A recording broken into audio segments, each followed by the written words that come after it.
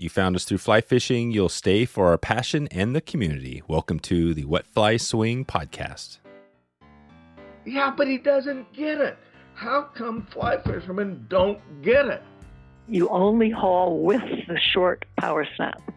Look for where people walk and the insides of bends and hunt those.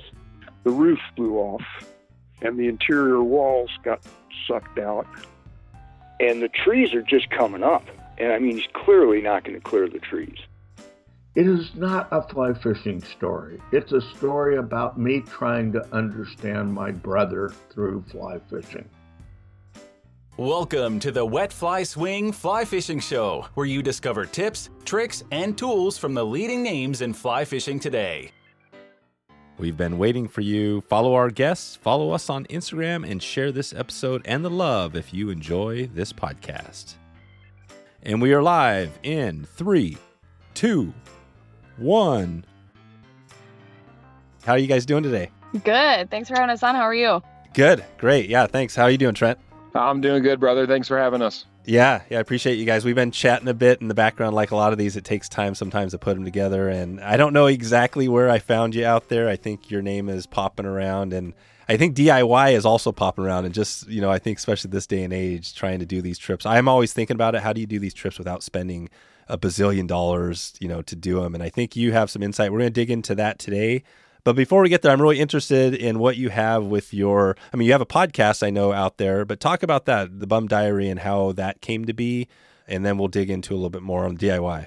Okay, so the Bum Diary, it's a really long story.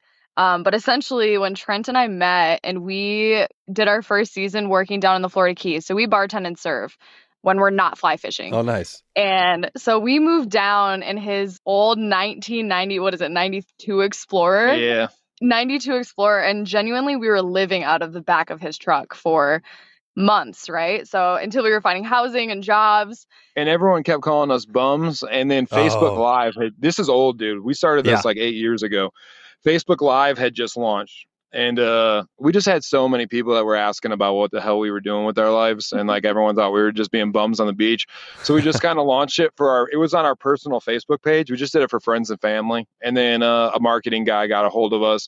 And so he's like, you guys should probably brand this. So we branded it. And then we're very bad at being consistent. Like all our followers know that we are. We've had a podcast for a while, and then we were trying to get back on YouTube and stuff. But mainly the Bum, it's just kind of our brand, man. It's just the way me and Janelle live our life. Yeah, the Bum Diary started in the back of an Explorer, and we were just documenting what we were up to and with our lives. And then it kind of transitioned to our travels as well, because on our off seasons, we really like to travel and primarily to fly fish. So we were documenting that.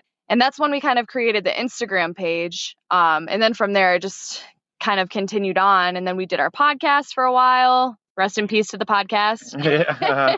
So you're done with the podcast? Yeah, we kind of put the mic away for a while. Who knows if we'll pick it back up? We're kind of those people that will pick it back up within like 2 years or something. Yeah, I'm sure you have some loyal listeners. So anybody who's a loyal listener like we are, man, to do a podcast like you've done, man, like I said before we jumped on here, man, like congratulations, 500 episodes, right? That's wild, man. That's wild. Yep. Yeah, it has been. I think it's one of those things where, like with all of us, you find that thing you really love and that doesn't feel like work, and then you just go with it. And I think, that's been my secret. And I think for you too, probably, right? You find that thing. The podcasting probably wasn't something you felt. I'm guessing it felt like work after a while. Is that the case? Well, we spent too much time fishing, man. It was like to the point where it was like we left the podcast. We still pay for the podcast, and we're going to keep paying for the podcast to be hosted because we went to Argentina during the COVID thing, and so there's a lot of great. We were actually doing a live podcast from Argentina. Probably like one of our better accomplishments in the Bum Diaries history. So like if anybody is thinking about Argentina recently, this is from 2020. So we left all that information on the internet, so you guys can still definitely find episodes about like fly fishing, Montana, Yellowstone, even New Zealand. I think we did a couple New Zealand ones back in the day. Gotcha. Okay. So right now, if somebody wanted to find you, where do you send them? I know you can Google up the Bum Diary, but is it YouTube? It's not podcast? Is it Instagram? Where's the best place to take a look? So the best place would either be Instagram or YouTube. Our Instagram handle is just the Bum Diary, one word. And then our YouTube show is the Bum Diary Show. And we should pop right up. Okay. Yeah, if people find us on YouTube, That'd be funny. Because like our YouTube is like probably the worst YouTube page in the world. But it's funny, man. It's we're getting there. I think we're getting there. I think we're swinging for the fences. And so yeah, if anybody finds us on YouTube, that'd be funny. Perfect. All right, good. So we got this, and today I want to chat about, not only your background and how I'm interested. The Ford Explorer is pretty funny, and we've had that actually come up before on other podcast episodes. But just the DIY thing. Like you said, a lot of people out here maybe don't have a ton of money. How do they get into this and do some of these amazing trips? Especially, I definitely around North America, but you're doing stuff around the world, right? As far as on a budget. Maybe start us off there really quick. What's the secret to your success? What would somebody, if they're not familiar with that, how could they, do a trip where they don't spend, tens of thousands of dollars? Well, that's like our budget is probably, I will be honest, the overseas trips, like Montana is like, you can still do Montana for so cheap between the national forests and the camp. I mean, you've had so many people that on your podcast about that. I mean, so when you're talking overseas, the biggest thing with overseas is there's two things you can't get away from. One is the travel price there. So like the travel price there, you just have to bite the bullet. No matter where you're going in the world, whether you're going to Christmas Island, New Zealand, wherever you're going, me and Janelle just like, we don't even think of that in the budget. It's like, we got to pay to go there. Like the flight and all that stuff. Yeah. So New Zealand right now, what did we pay, Janelle, for plane tickets this year? This year, I think we found a really good deal. I think we found tickets for like what? $2,200? $2,200 for 2 tickets, round trip. Wow. Yeah, that's good. Yeah, it's a good deal, man. To go all the way to New Zealand, $2,200 is not bad. We're also flying to Argentina. Argentina, it's weird. The easiest way for your listeners, just fly into Patagonia, which is Bariloche. Those run about $2,500. The thing with Argentina, and then a car rental. So once you get to Argentina, that's the other thing. So the two obstacles that you guys can't get around on price is the flight there and then how you're going to get around. After that, that's where me and Janelle get very frugal. That's like where we like try to get very frugal. And it's like, but once like, and it's a big learning curve. Argentina is a bigger learning curve than New Zealand. Oh, really? So Argentina was easier than, or New Zealand was easier than Argentina? I don't know that it was easier, but when we we went to New Zealand, probably like 4 or 5 years ago now.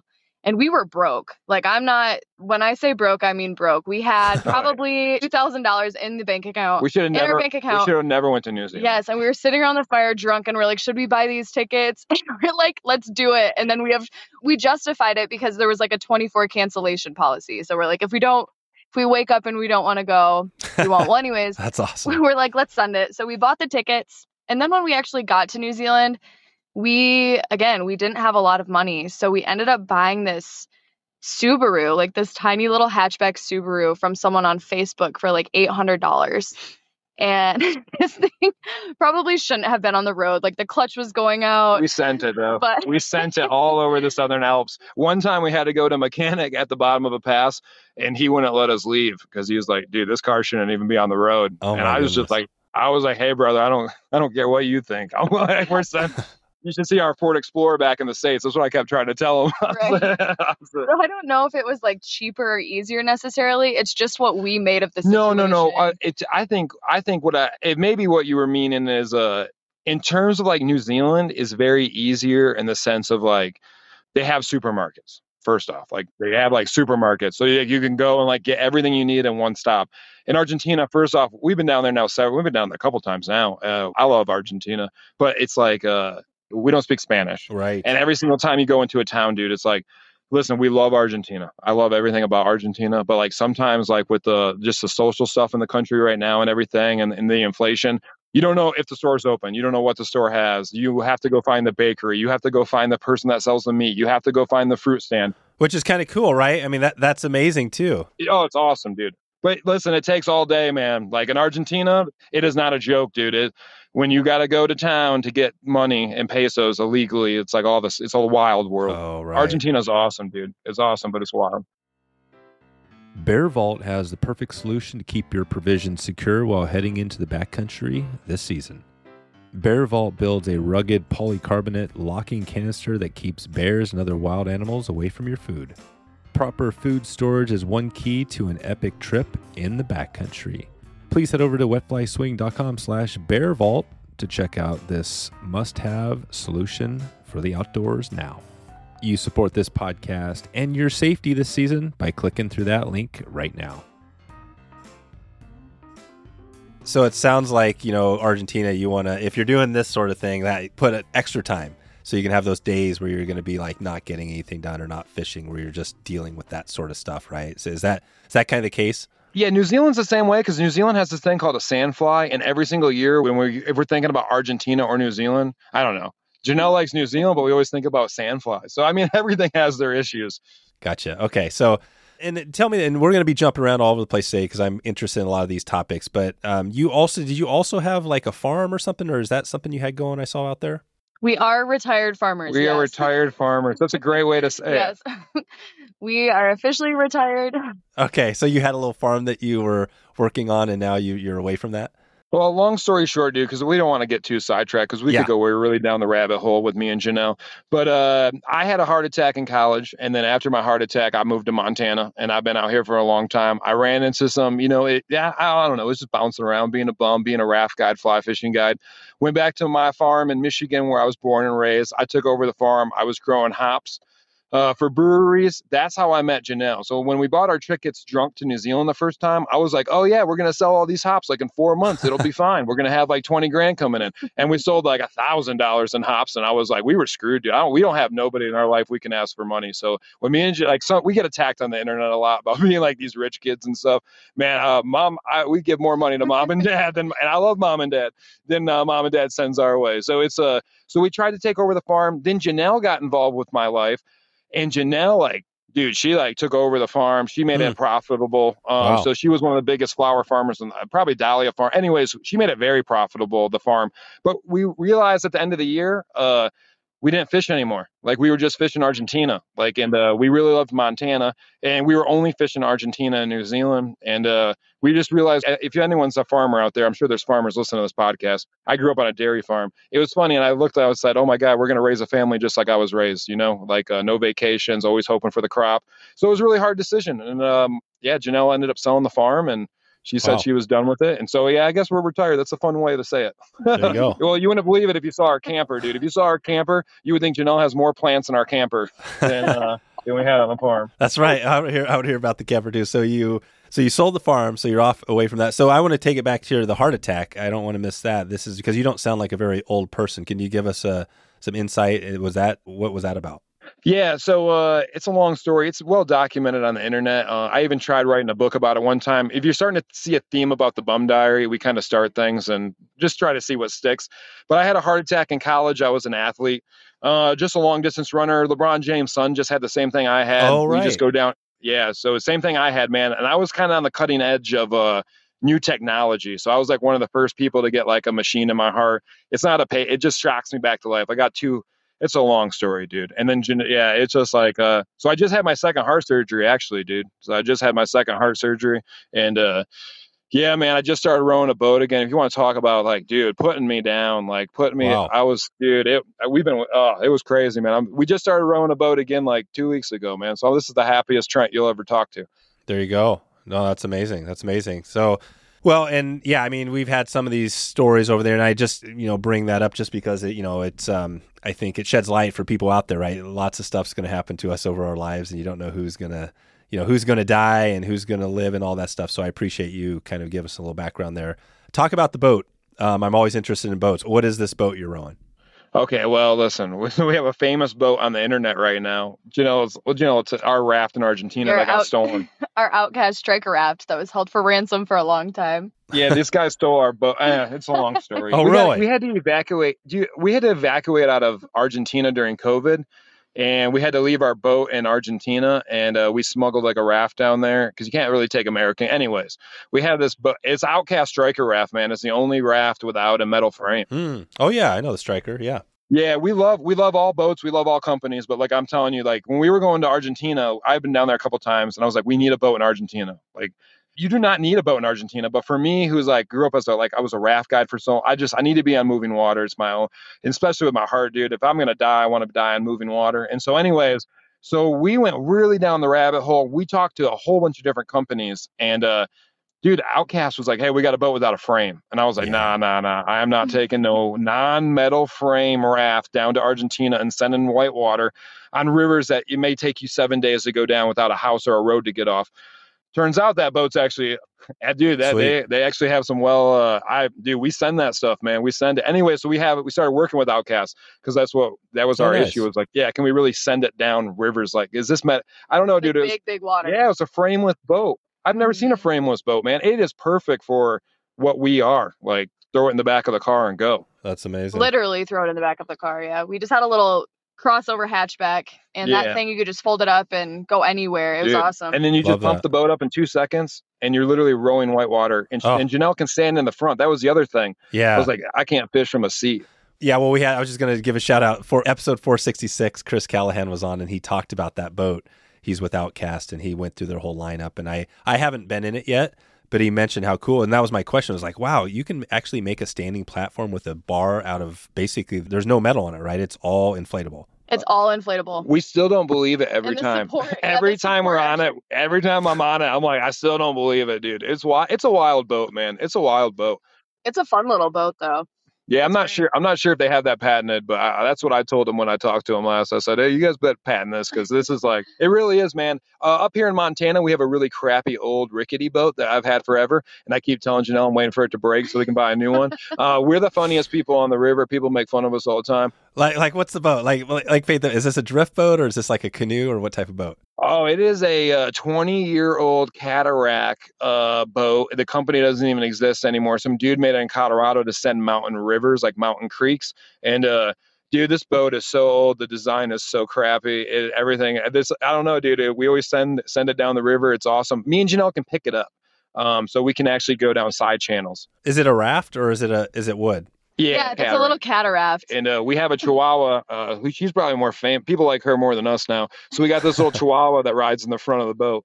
Nice. So it's a little wild. Yeah. So you guys, it sounds like you enjoy being on the edge, like with all this stuff. It sounds like you're right. You're always, you got these boats and all this stuff. What do you love about kind of the way you've been doing things the last few years? I just love the spontaneity of everything. I mean, before Trent, I feel like Trent's such an interesting person. Like, I'll tell you one thing, he does not make life boring.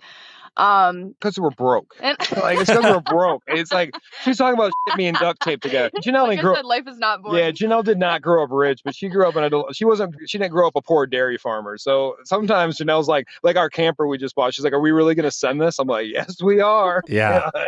So if you watch any of our old Bum Diary videos, you'll know what we're talking about because there are a lot of videos out there where we're sitting on the side of the road, stuff's broken down, we're smoking, like we're just waiting for the time when our raft finally takes the toll and we're on the side of the river. But hey, hopefully that doesn't happen. Amazing. So you bet you're loving it. That's a cool thing. You're out there fishing. And is that the main, when you're traveling, is it mainly to get to a fishing destination or do you have other things you enjoy about that whole process?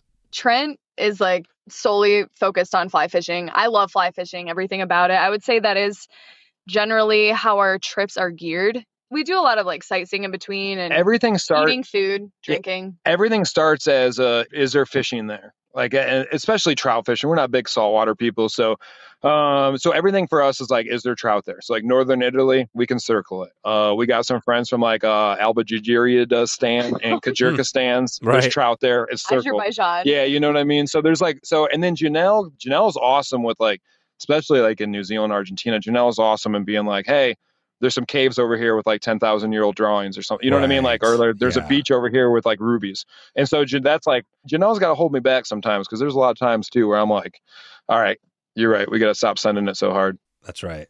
No, this is cool. So you love the travel and the fishing, of course, like we all do. So let's take it back real quick, Trent. I want to hear both and Janelle, kind of the fly fishing. So talk about, just bring it back to what's your first memory of fly fishing? How did you first get into it?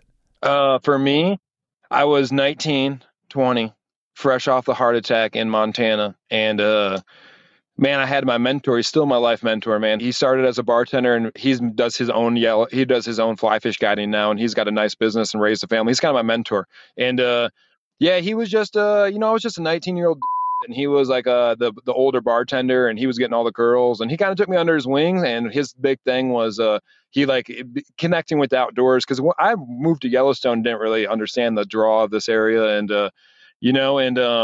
and everybody in Montana has an outdoor thing. And I was a big bass fisherman. So my big thing was I don't want to spend thousands of dollars on another fishing project. So I was trying to get into rock climbing or anything other than fishing. And then, man, I'll never forget, we went to those little teeny, I can say the name, the Gibbon River in Yellowstone. It's a very famous river.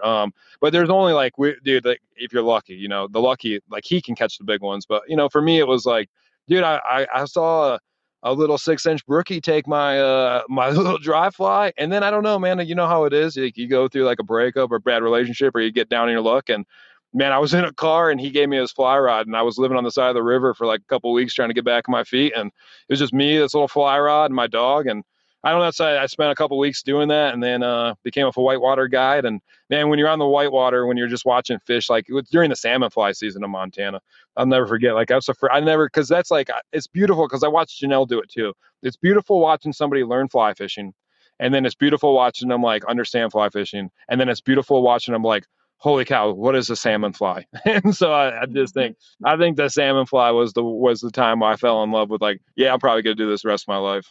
There you go. And Janelle, how about you? What was your first memory? Oh man, so I had never fly fished prior to Trent. I was more of like a bobber and a worm kind of girl. But no, I met him and he kind of introduced me, and he floated me down the river for the first time. And I remember throwing out my first cast. It was just a little dry fly. And in the middle of the river, this giant trout came up and smashed it, but didn't take it. Like, dude, hold on. I totally missed it. I didn't know what I was doing. Hold on. Her luck with giant fish has continued. It's crazy. Janelle will just be roll casting. And this was right at the boat launch. And I was like, whoa, like what was that, you know? Yeah. So obviously that's exciting, not knowing what you're doing. And then she hooked a steelhead on a swing. Like, no way. 3 days later, no. I was like, you were so lucky. Yeah. And she fished that run for the next 7 years, and she never caught one out of there again. I said, "Did you see how lucky you were?"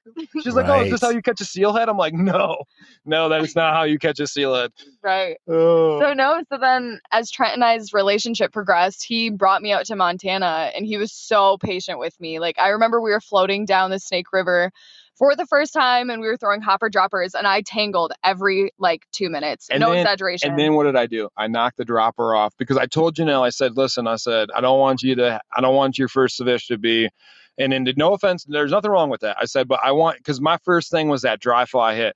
And I said, hey, you're going to have to learn how to get a fish on a dry fly. And this is like September on the Yellowstone River in Montana. These fish are the most, probably, I think, other than the Madison, probably the smartest fish in the world.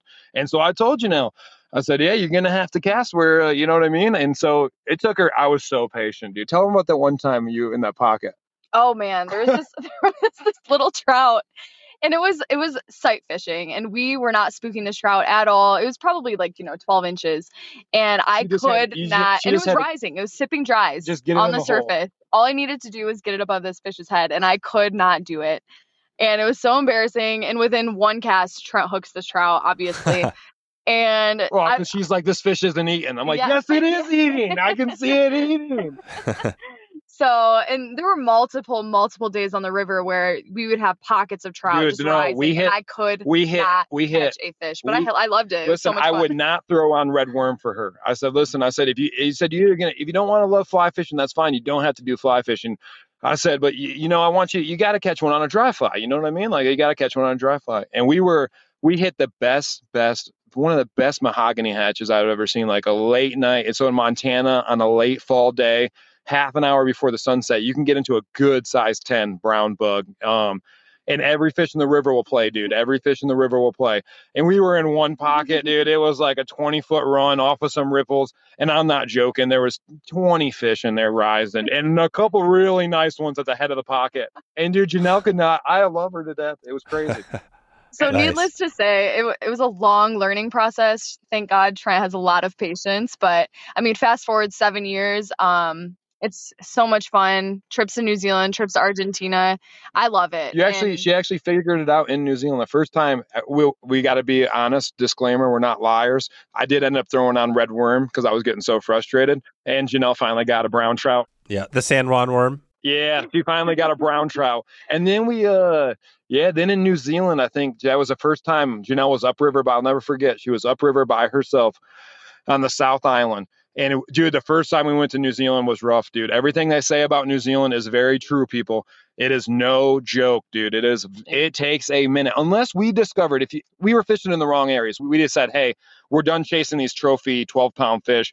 We're going to go to other areas where there's a lot of fish, but they're more 16 inches like Montana. And I sent Janelle up this river, and I'll never forget it, man. She did it all, man. She casted out this little parachute, had perfect line control, thing came up, she hooked it, line control, nice brown, very nice brown, and netted it herself. I'll never forget it in New Zealand. We didn't catch any fish the first time in New Zealand, man. No. So this is kind of our redemption trip. This is the second. So when were you in New Zealand for the second trip? We are actually going back in October. So our second trip is coming up. Right. So the first trip, how long were you there in New Zealand?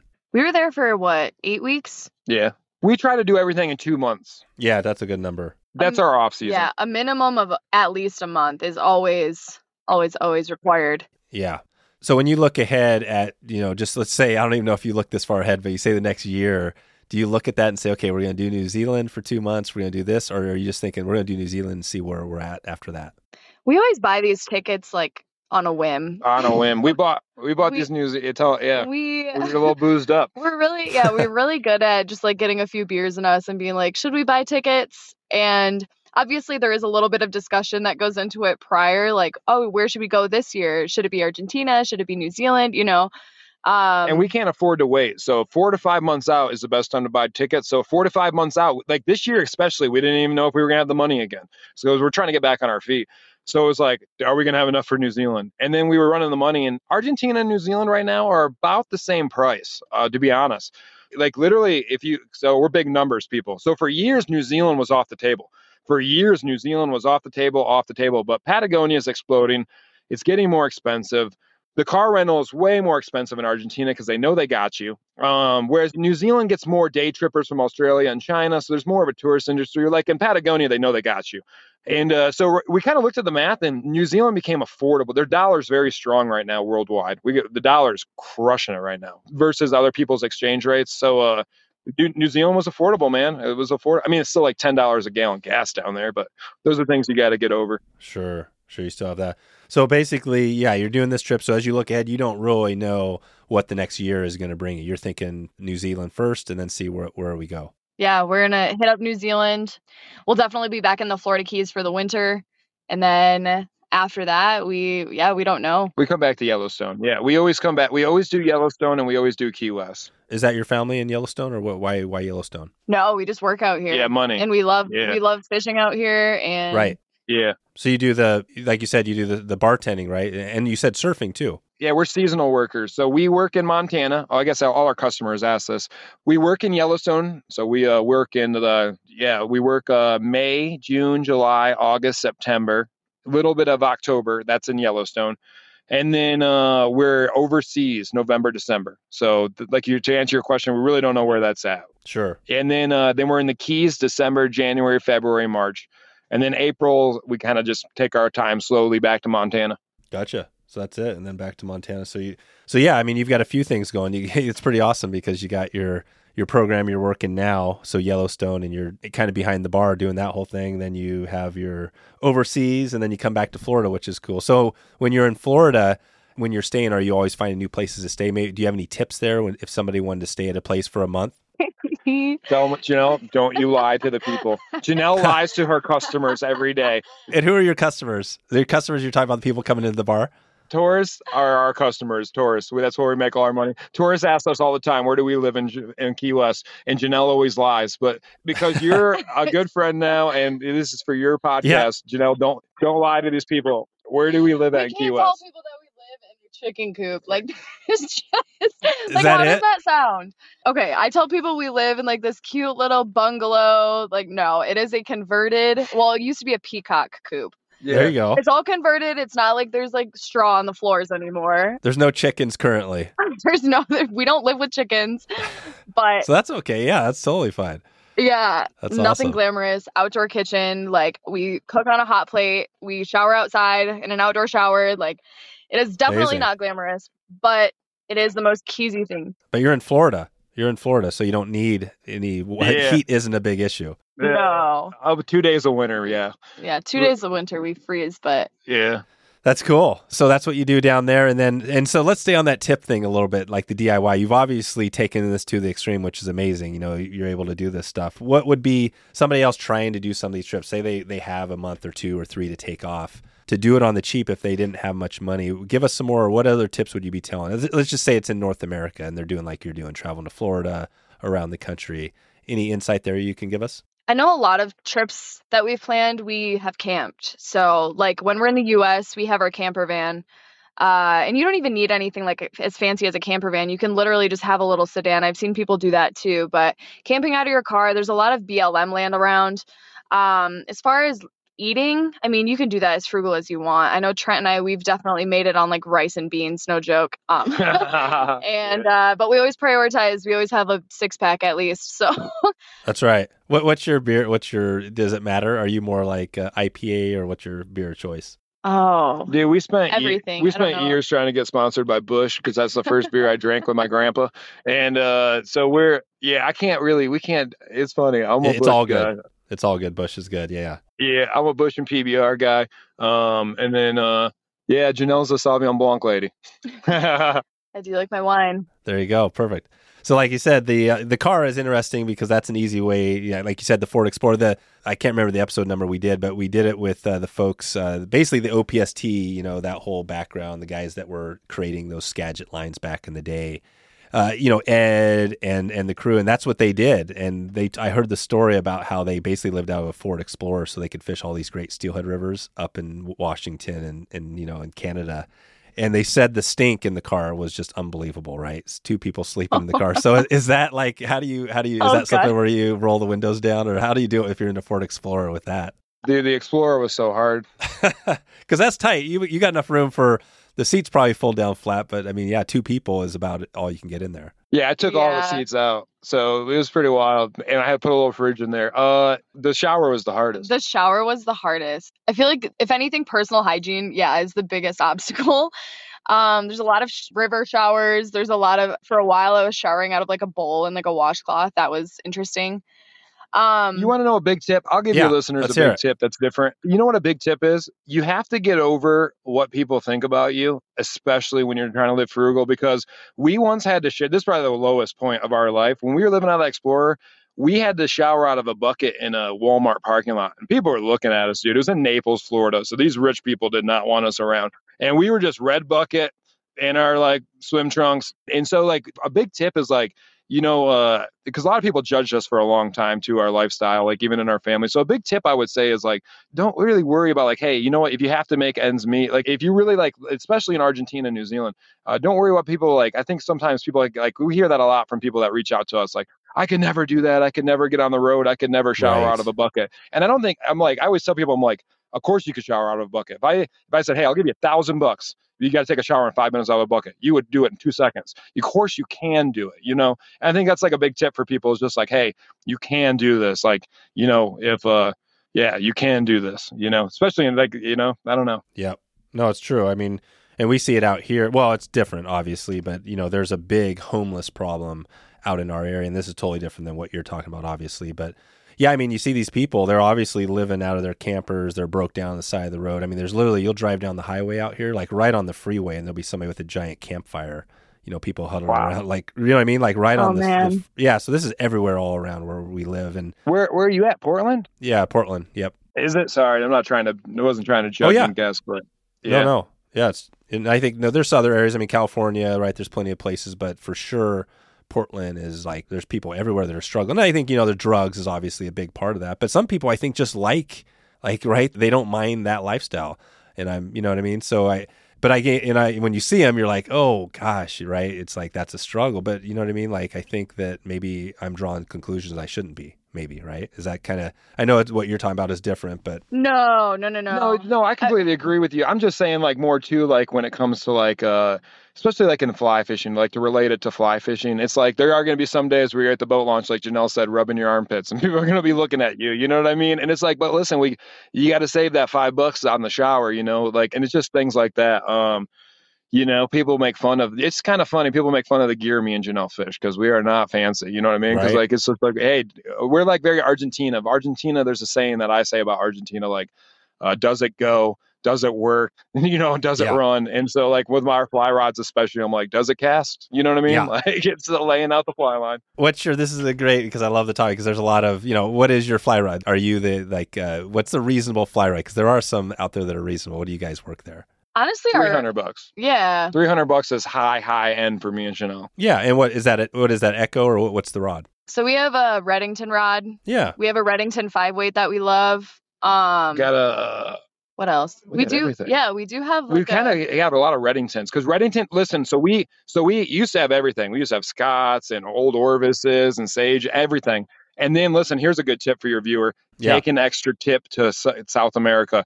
Every single rod you have. So that's why we have a lot of Reddington and Echo right now, because Reddington and Echo allow you to go on their websites and just buy another tip. And listen, that's something like me and Janelle. Like that's a huge tip. Like you should take an extra rod tip. So right now, all our rods, especially this year, because I had second heart surgery, so I couldn't row the boat. So we started fishing out of the car again, like day trips. And I rolled. Oh, gosh. Yeah. Trent rolled all of our rods up in the window. Oh, not once, damn. but twice. He did it twice. Broke all the tips? All the tips. Oh, twice. God. And it was like in a matter of like a month. Yeah. So this new tip about getting extra tips is like a very new tip in our life. Like I told Janelle, I said, what company? So we had like 7 different types of rods, right?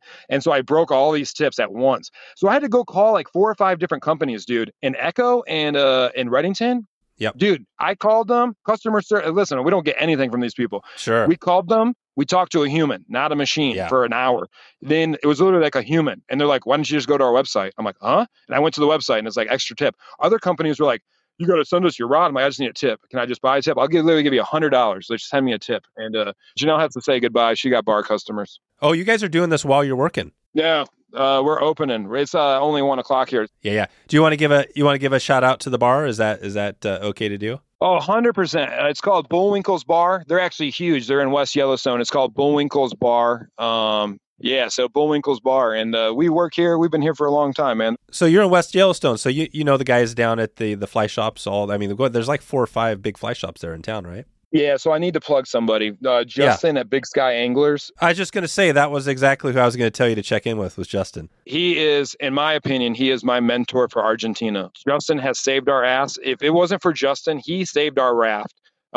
This guy stole our striker raft in Argentina. That was like the whole story. The guy stole our striker raft, and literally Justin's guys, like, dude, Justin has saved me so many times in Argentina, and he never expects anything. And they are the people. Like, I can give you little tips and tricks, but if you're a listener who's listening to this podcast, who I think his trips are like probably up there about the 10 or 15 zone. But if you want to turnkey best amigo in Argentina, his connections are the deepest. Yeah, just because he has the deepest connections, because he is like the soccer player, an Argentinian dude, Yeah. So. And Justin, I'm just trying, I can't remember the name of the episode or the number, but he was on a while back. In fact, I think he's been on twice. The first one was episode 57, Argentina Fly Fishing with Justin Spence. And he broke down, same thing. He broke down kind of a DIY. One other shout out, Jerry French, episode 139, The Intruder Revolution, was the one where Jerry was sleeping in his car in the Ford Explorer with Ed Ward and the guys. So, but this has been cool, Trent. I think, obviously what you guys have going is unique, but I think the inspiration here is that you're doing something that like anybody can do, right? You guys aren't using, not having enough money that you can't go to New Zealand. You're doing this stuff. So, I mean, what is do you think the secret to your success here? Have we talked about or anything else you want to say? Like, how are you able to do this? Is it just basically being frugal and that's the bottom line? Nah, I think the biggest thing, and again, I hate bringing up the heart attack all the time. Yeah. But I think like the biggest thing for me in this is like, dude, when I was in Yellowstone, I was like 19, 20, and I had this old man. I'll never forget him, dude. I had this old man like grab my arm, and like I was like, "What are you grabbing me for, dude? What else do you need?" And he's like, "Hey, man," he's like, "You're a good kid. You seem like a very nice guy." And he's like, "Don't." And he just gave me this speech about, "Hey, when I come to Yellowstone, all I can do is just look.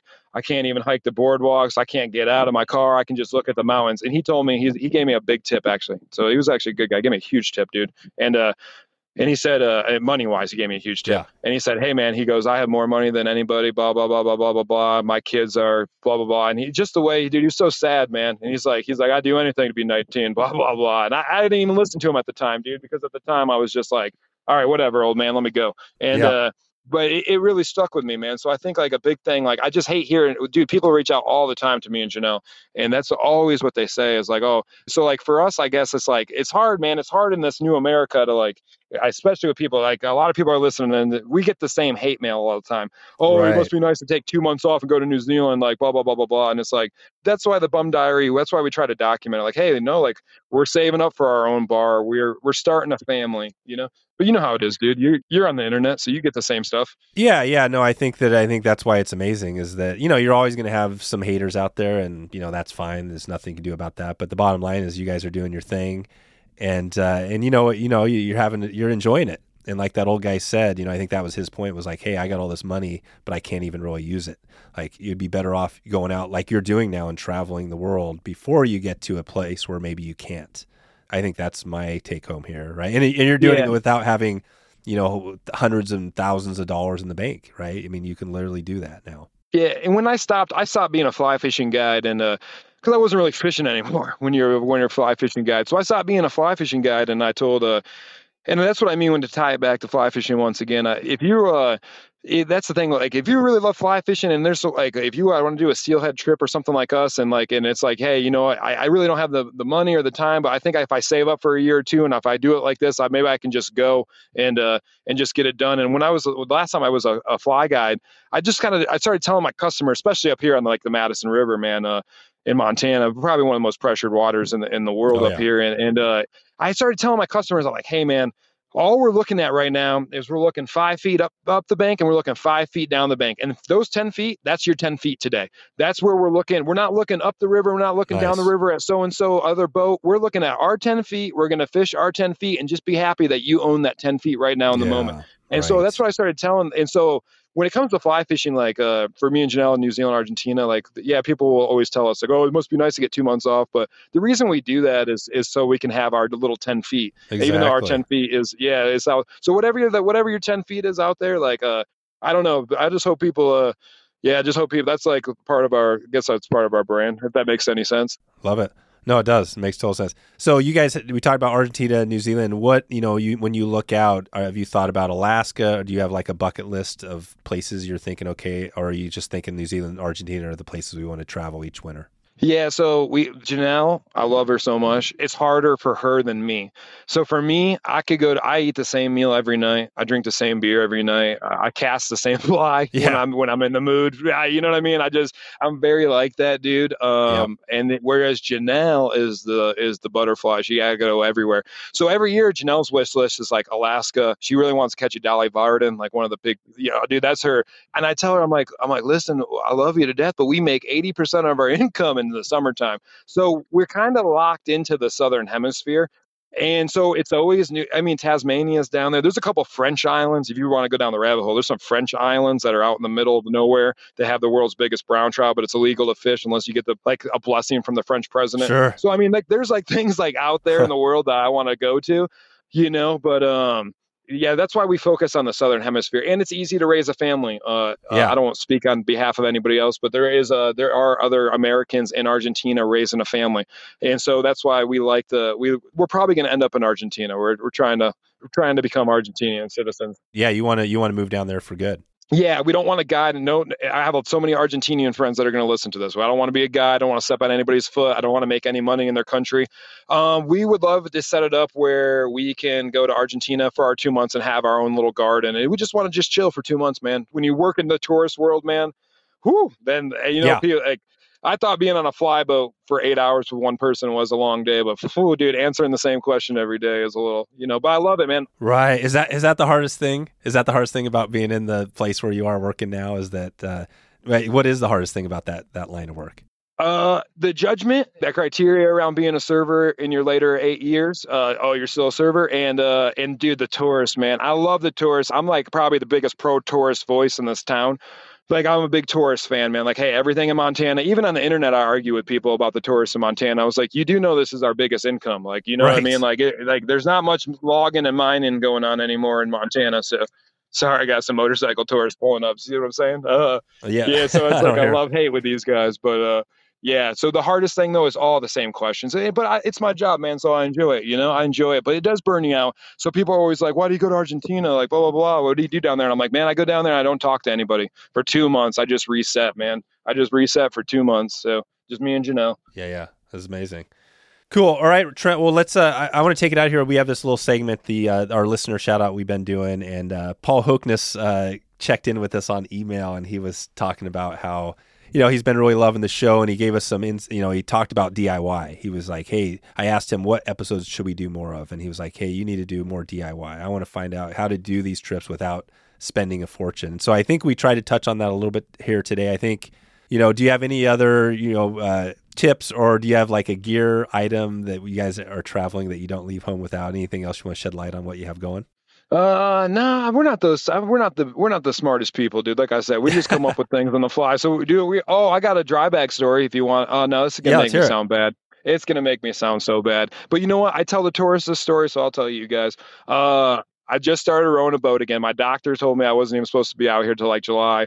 Came out a little early because you know how finances are. And I started getting on my push-up regimen. I was like, I just want to row a boat again. There's a moment where I didn't think I could row a boat again, dude. Second heart surgery is a little third heart surgery. Like, I love doctors. They make a joke. Wait till the third. So I was really worried. Like, am I going to row a boat again? Am I going to be able to fish again? Am I going to die on this? So it was like, it messed me up, dude, the second heart surgery. Because in the first time I had the heart surgery, I didn't have nothing, dude. I was just a young buck ready to go. And now I got Janelle, and like, so now I'm trying to make sure she's set up for life. And so it's like, anyways, dude, the dry bag.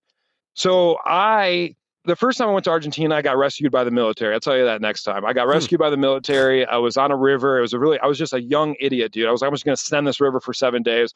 I was unprepared, had to get rescued by the military. It was just stupid. And then when I was a whitewater raft guide, I was just stupid. You just like, it'd be like, let's just steal a boat, go down whitewater in the middle of the night, no life jacket, no nothing, to a full moon. It was just like, I don't know. You just want to live on the edge as a young kid.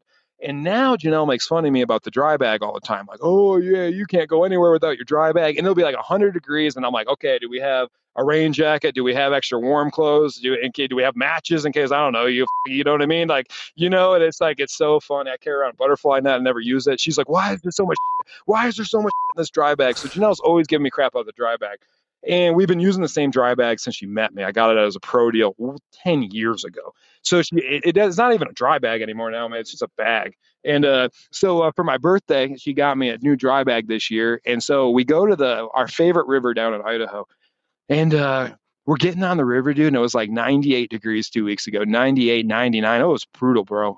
It was a tailwater, though. So the water was cold. Sure. Don't want nobody coming at us. Oh, yeah. But it was a hot day upstairs. And dude, I had just started rowing, and so I get the new dry bag, and I'm starting taking stuff out of the old dry bag. And Janelle looks at me, and she goes, "Can you please try not to make it look like the old dry, blah, blah, blah, blah." So I said, okay. And I looked at her and said, you know what? I'm not going to take everything because it's 99 now. I don't need like the thermals. I said, but I am going to take my rain jacket just in case. Cause and so I told her, she goes, I don't want my rain jacket. So we get halfway down this river. And dude, out of nowhere, I mean, just a storm like I've never seen. And 15 years of being on these rivers out here, and it started, dude, it was pouring harder than at first we thought we were going to wait it out. Then I was like, oh my God, like, I don't know if we should wait this out. Then like 5 drift boats got together and everyone was like, this is kind of wild. I've never seen and we're all kind of like, oh, what are we going to, this is like nasty. What is this? This is different. Even some old timers. So we all like, oh, okay, let's just get down this river. And dude, the lightning was striking. Like you could see the lightning hit and hear it was nasty. And I put my rain jacket on and Janelle, she was so funny. She was just like, she would not, I was like, do you want my rain jacket? And she was like, no. She's like, I was the one giving you shit about the dry bag of being over prepared. And she's like, don't give me your rain jacket. I'm going to sit in the rain. I deserve it. And I was just like, it was just like such a funny moment between me and her. We get to the boat launch and 10 people on other drift boats don't understand what's going on. So everyone's looking at me like, why are you wearing that brand new Sims jacket? And she's wearing a tank top. And I was like, and she kept telling me, oh, it's a warm rain. And it was so funny because we got in the truck and she's like, going back to your point about gear. She looks at me and she goes, I'm never, ever going to question you again about about ever overpacking the dry bag. And I said, yeah, because she would always make fun of me, man. My wife, she loves making fun of me. She was always like, she'll take shots sometimes. Like, we'll be 2 branches of the river and the left will look better than the right, but the right looks safer, but it's flatter, and the left looks like it has a good juicy bank. So she always wants to send it. Oh, look at that bank over there. And I'm like, yeah, but I can't see around the corner. If I go to the right, I know it's only a foot deep and boring, but I'll be safer. So she's always giving me crap about, you're getting old. But it is true, man. As you get older, you do start to worry, I guess. It's weird, man. Yeah, it's weird. I never thought that would be me, man. But now even like the bears up here are a big issue right now. And yeah, this has been the worst bear year in a long time. Oh, really? Are you getting bears? Like, what is the worst? Just more bears around town, or what does that look like? No, like aggressive bear attacks. Like, this is like an all-time, dude. There's like attacks, dude. That's what I mean. Like, before, man, there's some hikes I would never do again now. Even people I know, like the most manly men in this town who are the biggest hunters, they won't even hunt by themselves anymore. Like, the bears are getting pretty aggressive up here in West Yellowstone. And why is that? Because we've had all these years of, just nobody's ever died sort of thing, or, but now why is this year, do you think, that happening? Well, I'm not an expert. Well, let me preface this by saying, there was a big wolf debate here 10 years ago. Like, oh, should there be wolf hunt? And I was always pro-wolf, because if a wolf kills a livestock, the government pays for that. And wolves don't actively hunt humans. I'm a big Lewis and Clark guy. I'm a big history buff. And Lewis and Clark, both their journals, they wrote about like, wow, like, and Lewis was trained under Thomas Jefferson. Anyways, that's a long story. Lewis was a trained botanist, man. He spent years training, and he like spoke about the grizzly bear, like he compared it to lions and tigers, and he's like, there's no animal that aggressively, like every other animal kind of runs away from Lewis and Clark. But when they were the first people to see, like, not other than natives, obviously, but when they saw these grizzlies, like, dude, these grizzlies actively tried to, and so I think the grizzly is just such a unique species. I don't think American, being in Yellowstone since 2006, man, I don't think people understand, like, the grizzly is dude, it's like, I don't know, man. Yeah, I mean, I think it's the top of the food chain, man. I know we can carry around a gun, but I think it's the top of the food. I mean, and so I don't know. In West Yellowstone, we've had a couple of attacks, and so more than I've ever, dude. It's like every year now. It's like, and then like when guides get killed, a hunting guide got killed, and that's like what really set everybody on fire up here. Was just like, wow, like a guy with a mountain man got, so it wasn't even a tourist now, and so me as a fisherman, there's some hikes, dude, around Grand Tetons, dude. There are some hikes that I used to do, and like.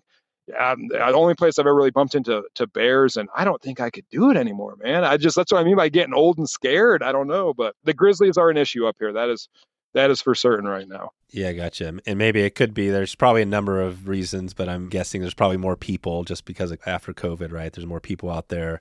So you're going to have more altercations. And again, that's the two biggest things. One, there is more people in the woods. Not going to disagree with that. Two, there's way more bears, and there's really not like a bear plan, I don't think, out there.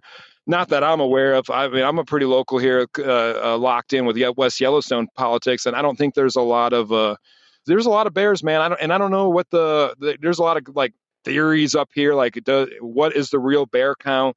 Have the bears? So Yellowstone bears aren't native. They were actually brought in because there's a natural bear population in northern Montana. And again, you have to fact check. People got to fact check me on this because this is just talk of the town. But from what I believe, my understanding is that the Yellowstone bear was actually brought in. And so the Yellowstone greater ecosystem, there was always this thing like called the Great Merge or whatever. When are our bears going to expand? Like the Crazy Mountains, which are just north of Livingston, Montana, the Spread Creek area. There had never been a grizzly there like in 100 years. And me and Janelle swore we saw one last year with a local when we were fishing down there. I swear we saw one. And I'm like, I don't know, man. I see grizzlies. I see a lot of grizzlies that look like a grizzly to me. And that was last fall. And then this spring, they got a picture of the grizzly and spread. Oh, it's the first grizzly in 100. I'm like, no, this thing was here last year. And the farmer said he's seen it the year before. So it's almost like, and Michigan has it with the cougar and the lower. I don't know, dude. It's like, it's funny, man. It's like yeah, I agree. I mean, I think what it is, well, part of it is that, I mean, it's the people, there's no question, and habitat, fragmentation, right? And all, it's just continuing because there's more people in the country than there used to be. But grizzly bears are also really smart. We've done a few episodes on this. We did one on Yosemite, and it was interesting because it was, I'll put a link in the show notes because we talked about Yosemite has a lot of bears. Well, they have bears, but not as many as like Yellowstone, obviously, is a different thing. But it's just that bears, they get used to the humans. And as soon as they get used to eating their food and their garbage and stuff, they're toast. You got to kill them because they're just going to cause problems. And, my guess is that, that guy that died, the hunter, like a lot of these things, right? There's cubs involved, you try, but it's still kind of 1 in a million that you're going to get attacked by a bear. Would you say that's still kind of the case? Well, I don't know if it's 1 in a million anymore because, like you said, nobody really. So there are more people here, dude. There are more people here, but dude, the tourists, not a lot of people hike anymore, man. And so there's still more people here, and there's more people on the trails. But man, if 4 million people come to Yellowstone, 3.9 million stayed on the pavement. But dude, the only thing is like the grizzly. Yeah, I completely agree with you. But like I said, like from the Lewis Diaries, the grizzly is a very aggressive animal. So it's one thing with a bear getting to your trash can. It's another thing with a bear hey, we defend our area by killing. And it's the only animal in America, man, that like really, I know there's cougars and bears that kill people, even beavers, man. Beavers have smoked people up here. That's right. Well, I think I'll leave it there, Trent, just since we're obviously not the experts, but I think what I'll do is bring on a beaver or an expert for bears. Yeah, no, I just thought I had mine one time. I'm just joking around, but you know what it is, man. But just be safe up here is what I'm trying to tell people. Be very bear aware up here. Yeah, it's good. Love it. Cool, man. Well, hey, give us one before we get out of here. I always love to get some music because I love in the show notes and on Instagram to throw some music out there. What's your go-to? Do you have like a song, a group, a type of music you like to listen to? Yeah, I got a playlist. I just put on Spotify. I put you guys can actually find our playlist called The Bum Diary is Here. Perfect. It'll be funny. It's Dwight Yoakam and Atmosphere. We just put 2 of them together. So I get a little underground hip hop and then I get a little old country in me. So yeah, I love both of those. Yeah, Dwight Yoakam. That's perfect. Awesome. Well, we'll get some of that going here. And I guess we know what you got going the next year. You guys are going to be traveling like normal in Florida in the wintertime. Before we get out of here, anything else you want to leave everybody with on everything you guys have coming? No, sir. Thank you very much for everything, man. And maybe we'll bump into, hopefully one of your people come in and say hello at us at Bullwinkle's this year. We will. Remind us again. So it's Bullwinkle's in West Yellowstone. Yes, sir. All right, man. Well, we'll hopefully, I'm not sure when this episode's going to go live, but hopefully if it's this summer, you guys will be there, until October? Did you say early October? Yeah, we're here every summer, so we'll be here next year too. You ever get through this area or not really? Yeah, definitely. No, I love that area. We're going to be there, October.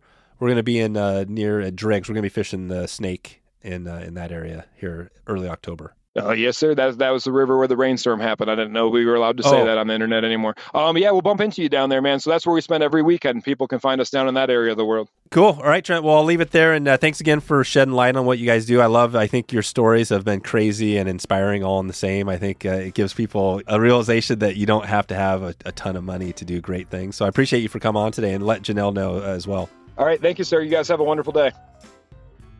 That is a wrap. You can grab all of the show notes at wetflyswing.com. And please follow us on Instagram and share this episode out with someone you love. Please send me an email, dave@wetflyswing.com, if you have any feedback or want us to put together an episode on this podcast for you. Check in anytime. I hope you enjoyed this podcast and would love to meet up with you on the water.